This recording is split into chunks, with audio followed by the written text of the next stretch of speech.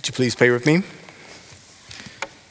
Heavenly Father, we are so thankful for you. We enter into your gates with thanksgiving. We enter into your courts with praise because you are so good. Your mercy endures forever, and your joy is everlasting. As we listen to your words, Heavenly Father, not mine, may you bind them to our hearts, shine light on those parts of our lives with strings that need to be cut so that we are free to love you. Amen. So Sergio just read a very big chunk of Mark. We're going to zero in just a little bit on Mark 1 through 6. There's a lot of things that Mark is revealing about Jesus and about God. And this is one of those stories that gets right to the heart of it. So as many of you know, I went away for high school when I was 14 years old. It was a very formative experience in my life. It grew me in many ways to the person that I am today.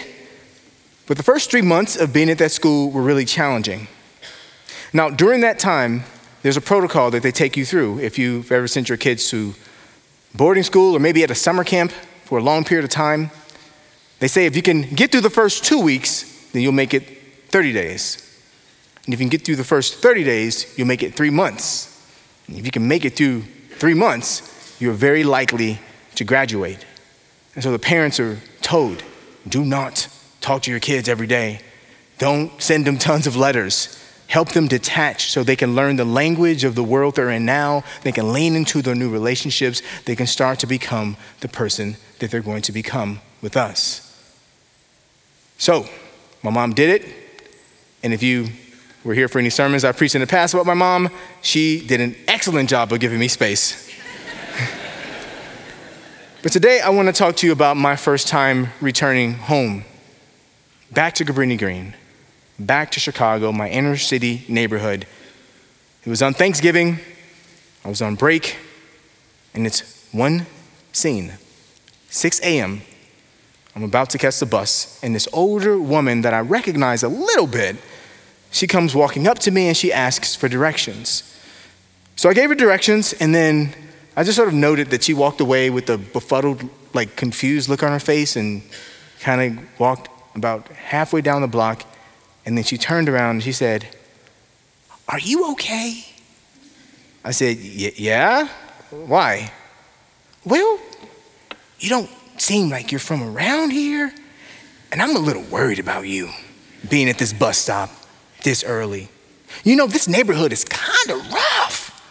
You want to be careful." I said, "Oh, no, it's fine. I'm from here. I live 2 blocks right down the street." She said, "No, you don't." I said, "Yeah, I do." She said, "No, you don't." So then I proceeded to give her my building address. I told her some other things about Cabrini Green that you could not know if you didn't live in Cabrini Green. And then she said something that sort of woke me up to something. She said, "How is this possible? You don't look like, and you don't talk like, or sound like anyone that was born here. You sound like somebody who shouldn't be here. Are you sure you're okay?" At this point, my heart's starting to sink a little bit. I'm like, okay. I said, "Yes, ma'am, I'm okay." And the reality is I wasn't. I realized that after 3 months of being away from home, away from the vernacular of the streets that I grew up on, being surrounded by kids from streets that were way beyond my street corner, my language pattern changed. The way I walked changed. The way I talked changed. But I didn't change. It was a challenging moment. And as this lady walked further down the street, just for good measure, she turned around and she yelled out, "Are you sure you're from here?" When I moved to Virginia in 2009, there was this song that came on the radio. And this lyric has stuck with me to this day. And I don't know if it was Avid Brothers. I don't remember. I'd never heard the group before. But the lyric was this: It said, home is the place that we leave to go find the places that we will be from. Today's passage is short. It's just 6 verses, but don't let that fool you. I would love for you to open up this book and travel with me. There's a lot going on here. It's on page 841.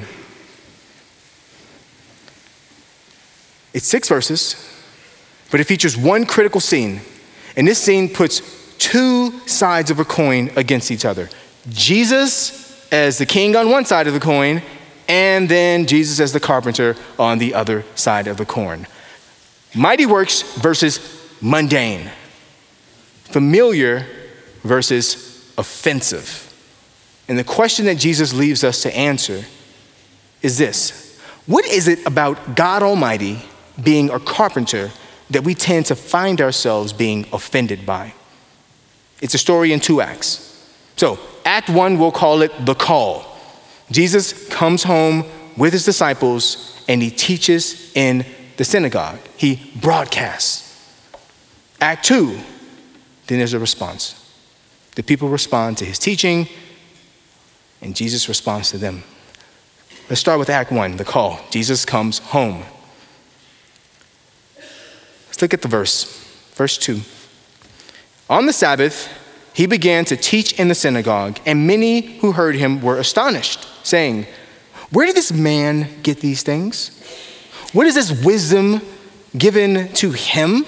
How are such mighty works done by his hands?"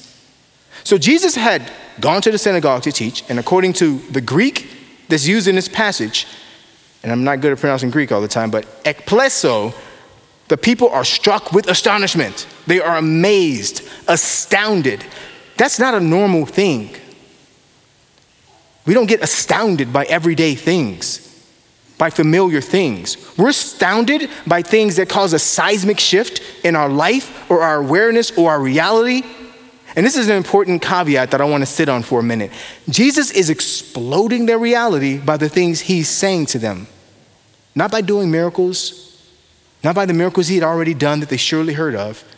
They are having their mind and their realities blown just by listening to him talk. Now, in most places, especially in a small town like Nazareth, a city of about 400 or 500 people, you would think that Jesus coming home would receive, a local heroes parade. He's got to be the biggest thing that's ever come out of that town because he's the biggest thing that's ever come out of this world. You think they would welcome him. Jesus is back. My best friend. We used to play hide and seek together. He stole tomatoes out of my yard. Jesus is back. But no, it's the opposite. These are not my words, so we're going to look at it together. Verse 3. This is what they did. They said, "Is not this the carpenter, the son of Mary, the brother of James and Joseph and Judas and Simon? Are not his sisters here with us?" And they took offense at him. That word translates as scandalizo, or as we know it, scandalous. It was a scandal that Jesus would be speaking so well and so beyond himself that they might have to consider for a moment that he might actually be God. No. They were offended by the prospect that God could be so familiar. Which brings us to Act 2, the response. Friends, we're going to unpack a pretty powerful verse here, and it's meant to be gut-wrenching. This phrase is also associated with John the Baptist, who was beheaded. Let's take a look at verse 4 together, please. And Jesus said to them, "A prophet is not without honor except in his hometown and among his relatives and in his own household." This should be a really hard thing as Christians for us to read and to think about the implications of what's happening here in this situation. Because we all have this idea. This is what our series is about. It's what our vision nights are about. We're supposed to go and be faithful disciples of Christ, spreading the gospel 2 by 2, not alone. The implication is that we would always have each other's back, because eventually we will face hostility and we will suffer. That's very clear. from those around us, those outside. That's not the people that Mark's talking about.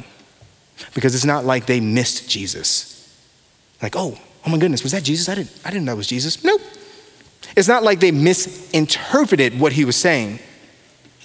It's not that they decided to just stay ignorant or to say, I'm just going to be indifferent and sit this one out. That's not what happened. It says right here that they took offense to him. They were offended by him. So, I've been thinking a lot about Queen Elizabeth II. Been online looking at some pictures. It's actually pretty amazing stuff. It was beautiful. I looked at the coronation pictures, her wedding, and so I got to imagining. And imagine with me too. Imagine that you got an invitation when she was still alive to go to Buckingham Palace. And she wants to meet you there because you are the one person who, out of no work of your own, are going to be made an honorary citizen of the UK. And she wants to personally bring you into the kingdom. So you jump on a plane, you're super excited, and you drink too much water. So you get to the palace and you're like, I gotta go to the loo. So you go to the loo, you run. Now you get to the bathroom and you try to go inside and there's a little sign on the outside that says bathroom cleaning in process. And you're like, come on, I gotta get to the throne room. And you hear this lady inside. You're like, come on. And you're waiting and you're like, this is ridiculous and a little bit offensive. So you gotta hurry up. So finally she comes out. She's holding a plunger in one hand. She's got those little sterile gloves on and a little coat. She's like, hello, how are you? You're like, I'm fine, how are you? And she's standing right in front of the door. You're like, you're like, oh, what are you doing here? Well, I'm here to see the queen. And she's like, oh, that's nice. Well, okay, well, you have a good one. He's like, you too. You're kind of annoyed by the whole situation. But you get her out of your way, you go use the bathroom, and you run outside to try to find her, and now you can't find her. So you grab a guy in the hallway, and you say, hey, where's the queen? And he says, huh? What do you mean? He's like, where is the queen? Sorry, you were just talking to her. Okay. I didn't want to meet her like that. I wanted to see her in all the jewels. Nobody would want to see the queen like that. There's an element that I think is not just that they didn't expect Jesus. They did not want Jesus. We want the side of the coin that's mighty when we think about our God. We don't want the side of the coin that's mundane when we think about our God. Nobody wants Queen Elizabeth to be the toilet bowl washer. Man, we want the regalia. You want to go into the throne room, have her put on all the jewels and the crown and the scepter and just stand next to her, because standing next to that much power, guess what? Doesn't that make you feel just a little bit more powerful? Just a little bit?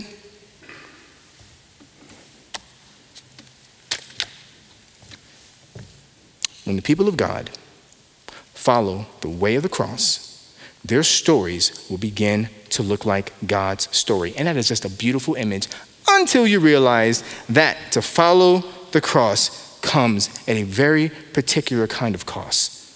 To be a servant, to be a king's servant. It means that if he's not having glory, guess what? You're not having glory. If he says we must take up our cross and die for this, guess what? You're taking up your cross and you're dying for this.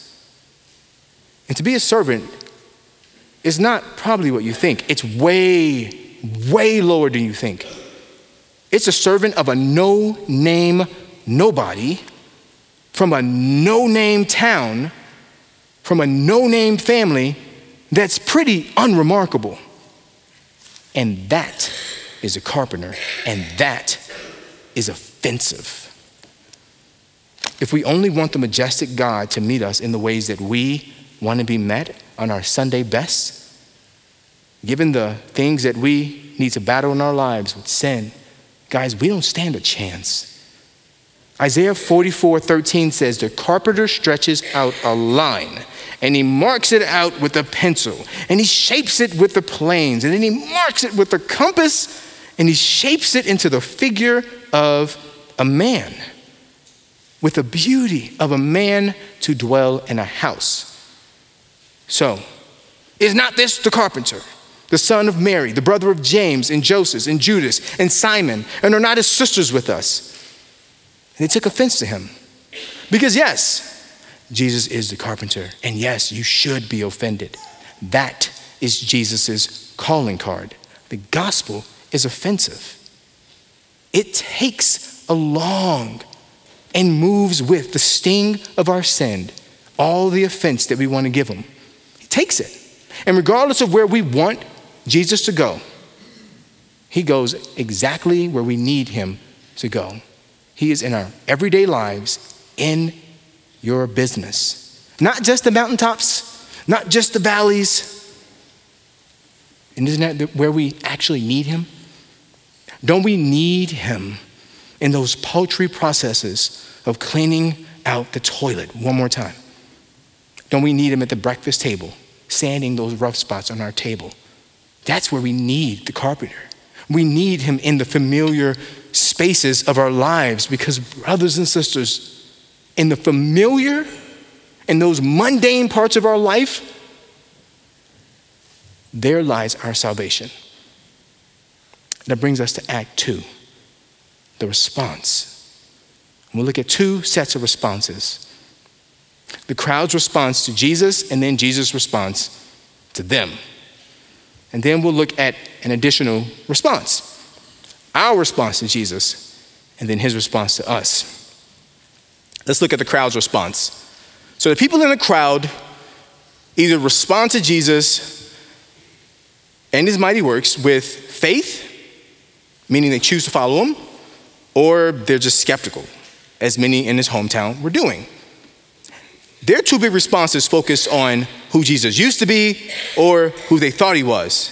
The chief priests, the scribes, their response was to seek to destroy Jesus quickly amid his growing ministry by discrediting him as a false prophet and convincing people not to follow him. Let's look at Jesus' response to all of that. Jesus' response is so interesting. Okay, verse 5 and 6. And he could do no mighty work here, except that he laid hands on a few sick people and healed them. And he marveled because of their unbelief. And he went about among the villages teaching. Jesus invites people to see him in his ministry. He's not trying to convince the unbelieving. He has nothing to prove, not to us. He's being who he is, and we can see him for who he is, or we can choose to not see him for who he is and come when we're ready. And Jesus will just keep on doing what God called him to do. He will broadcast that seed that Sam talked about last week, and he will let that fall on the soil. What happens at that point is always our choice. We're not Jesus, but we can follow his example. We don't have to convince everybody or prove anything. We're here to be who God made us to be and to do what he called us to do. And if you're here and you're curious about Jesus today, or exploring what our faith is all about, or if you are in a dry season of your faith, we can also rest that invitation, the nature of how Jesus works, we're just invited to see. The psalmist says in the 34th Psalm, "Taste and see that the Lord is good." Just give it a little taste. And we can trust that he will reveal himself to us according to his perfect timing in our individual lives. Now, these verses tell us a lot about us. We've looked at our just overly prone abilities to be offended by the gospel and by Jesus, which causes us to be, as Sam said last week, unable to see him when he's standing in front of our face. It causes us to conceal the word from ourselves. But these verses also tell us something about God. Let's think about those two sides of the coin again for a moment. So we've got Christ the mighty, okay? He's on one side, and then that carpenter is low. And I want you to go all the way down to the floor, like he is down on the ground. Matthew 11, Jesus says, "Come to me, all who labor and are heavy laden, and I will give you rest. Take my yoke upon you. Learn from me. For I am gentle and lowly in heart, and you will find rest for your souls. For my yoke is easy and my burden is light. In the unimpressive, pathetic areas of our lives, and when we often think he meets us in the worthy, most marvelous parts of our lives, we need him. We need him in the other part. We need someone who's not afraid to get their hands dirty. He's not afraid or intimidated by our shame or our sin. He doesn't want to wait until you've got it all together, all fixed up, and then you come to him. No. We need him to meet us at our lowest point, when we're at our most broken, when we're at our most ashamed. Because when we need someone who knows what it's like, we want the carpenter. Someone who knows what it's like to have their hands covered in blood and calluses and gnarled, who gets in there, who knows how to work the hardwood. Someone who knows how much it hurts to fall down on your face and scrape your knees on the floor. Someone who's been there so many times that he knows how to get you back up and collect those pieces. And this thing I just said, what that is revealed here, that is what makes Christianity. This is what differentiates Christianity from every other major religion. Our God is a carpenter. He gets in there. He's walking with you. And he's God Almighty. He is both of those things at the same time. So the Apostle John is with Jesus in Nazareth. And in Revelation 1:16-17, he points out something really interesting that he sees in this vision of the end times. It's Jesus. He says, in his right hand, he held 7 stars. Think about how mighty your hand has to be to hold up 7 stars, 7 galaxies. And then he goes on to say, when I saw him, I fell at his feet as though dead. But then he takes his right hand and puts it on me and says, fear not. Friends, that is a carpenter's hand, because he's holding 7 stars in this same hand, and he takes the same right hand and somehow transitions it to a very detailed touch on his child and says, fear not, I am the first and the last. I am the living one. I died, and behold, I am alive forever, and I have the keys of death and Hades. We need a God worthy to be worshiped, and we need a God who will come find the worthless and the lowly points of our lives and rescue us. And that's who Mark is beginning to show us now. It's a very great privilege of the Christian life that through Jesus Christ, we have access in one spirit to the Father. We pray to the Father. We can have access to him because of his sin-bearing death. And Jesus opens that way. And this is offensive to some, because Jesus goes into places where the sinners are. He eats with them. He hangs with them. And if we don't understand that we're all sinners and we need him to get down and be with us, then we don't understand the gospel. And this brings me to some points of application, and then we'll close. We talked about the crowd, we talked about Jesus, and we talked about the people in the synagogue. There is another group of people that are there in this scene, the disciples. So if you look at me really quickly back at verse 1, it says, he went away from there and he came to his hometown, and his disciples followed him. There's a point of application for those that were just watching him, his disciples, who were looking at his every move, and it's the exact point of application that we have as well. It's the same one in 28 AD and the same one in 2022, and this is it. The Father, who is both the carpenter and God Almighty, is working in us and he's working around us. It's very simple. Now, these disciples, they're the new community. They're watching Jesus very closely. Now, when I study what it means to follow a rabbi, It means you are with that rabbi every single second of every day. You're counting the way he's breathing, his snores at night. You even go into the bathroom with the rabbi. You don't want to miss a single word. You're writing it all down. It's all, they're watching Jesus like a hawk. And this is good for them. And Sam's going to preach about this in a few weeks, so I won't take any of his thunder. I think John's going to preach a little bit on it too. But there's a lesson that they are learning right now that's really invaluable. Because these disciples are continuing to want Jesus to be impressive. When he talks about dying, they're like, nope, not part of the plan. When he talks about being a lowly servant, nope. When he washes your feet, don't wash my feet, come on. I need you to be impressive so I can stand next to you. Come on, don't you know how this works? They had to learn it the hard way, and that's the nub. But they learned it. And I suspect this situation, as hard as it was a turning point for them. So these disciples are the ones that went to plant a church in Corinth. And there's a little note in Corinth that tells you about the lesson that they learned right here. If you go to 1 Corinthians 26:28, you'll see what they learned from walking with this carpenter. He said, "For considering your calling, brothers, not many of you were wise according to worldly standards, and not many were powerful, not many were of noble birth. But God chose you, what is foolish in the world, to shame the wise.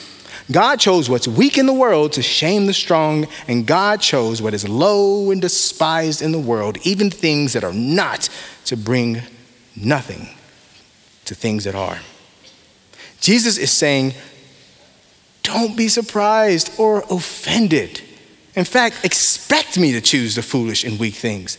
That's the antidote of us not trusting how God works when we don't understand what we're looking at.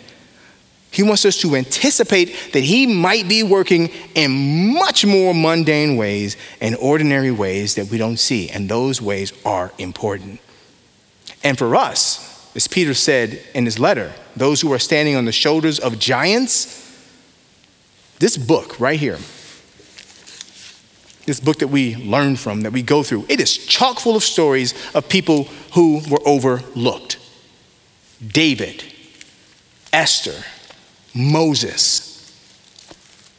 They did not on their own and should not, according to natural made laws, be able to do any of the things that they did, but God made them to do that.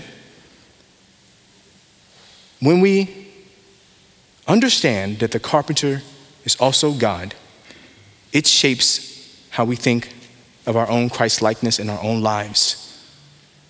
It helps us to have the right expectations of how God is at work in our midst. It says that we are in the mundane, the same people that we are on Sunday. We must be. And it's really easy to assume that God will just use powerful systems and people to bring about his will, especially in DC. It's everywhere. But Jesus tells us that that's not necessarily the case. The lowly carpenter may work in a different way that's not unexpected. And we shouldn't be surprised or offended by that at all. It doesn't mean he won't use those systems. It just means that we can't look for how God is going to work only in spectacular events and then take offense because he chooses to work with a carpenter and not Caesar. Jesus is both the carpenter and he's God. He's the one who speaks to trees and he brings them into existence in Genesis 1. And then he is the one that comes down to earth, takes about 1,000 steps for every single one step we take, goes to a little town and learns how to whittle wood. He could snap his finger and make a table, but he decides that he wants to get down there with us in the grain and whittle wood. And so we should not make the mistake that mundane things are not God working in our lives. He's sawing, he's whittling, and he's breaking timbers. God wants us to let him be who he is. Let him meet us exactly where he needs to meet us, not where we want him. Let him offend us. What are you doing here, God? This is not the right time. He wants us to let that happen. And we should. Let us pray. God, we thank you for your promise that he who has begun a good work in you, you will not stop until its completion. Amen.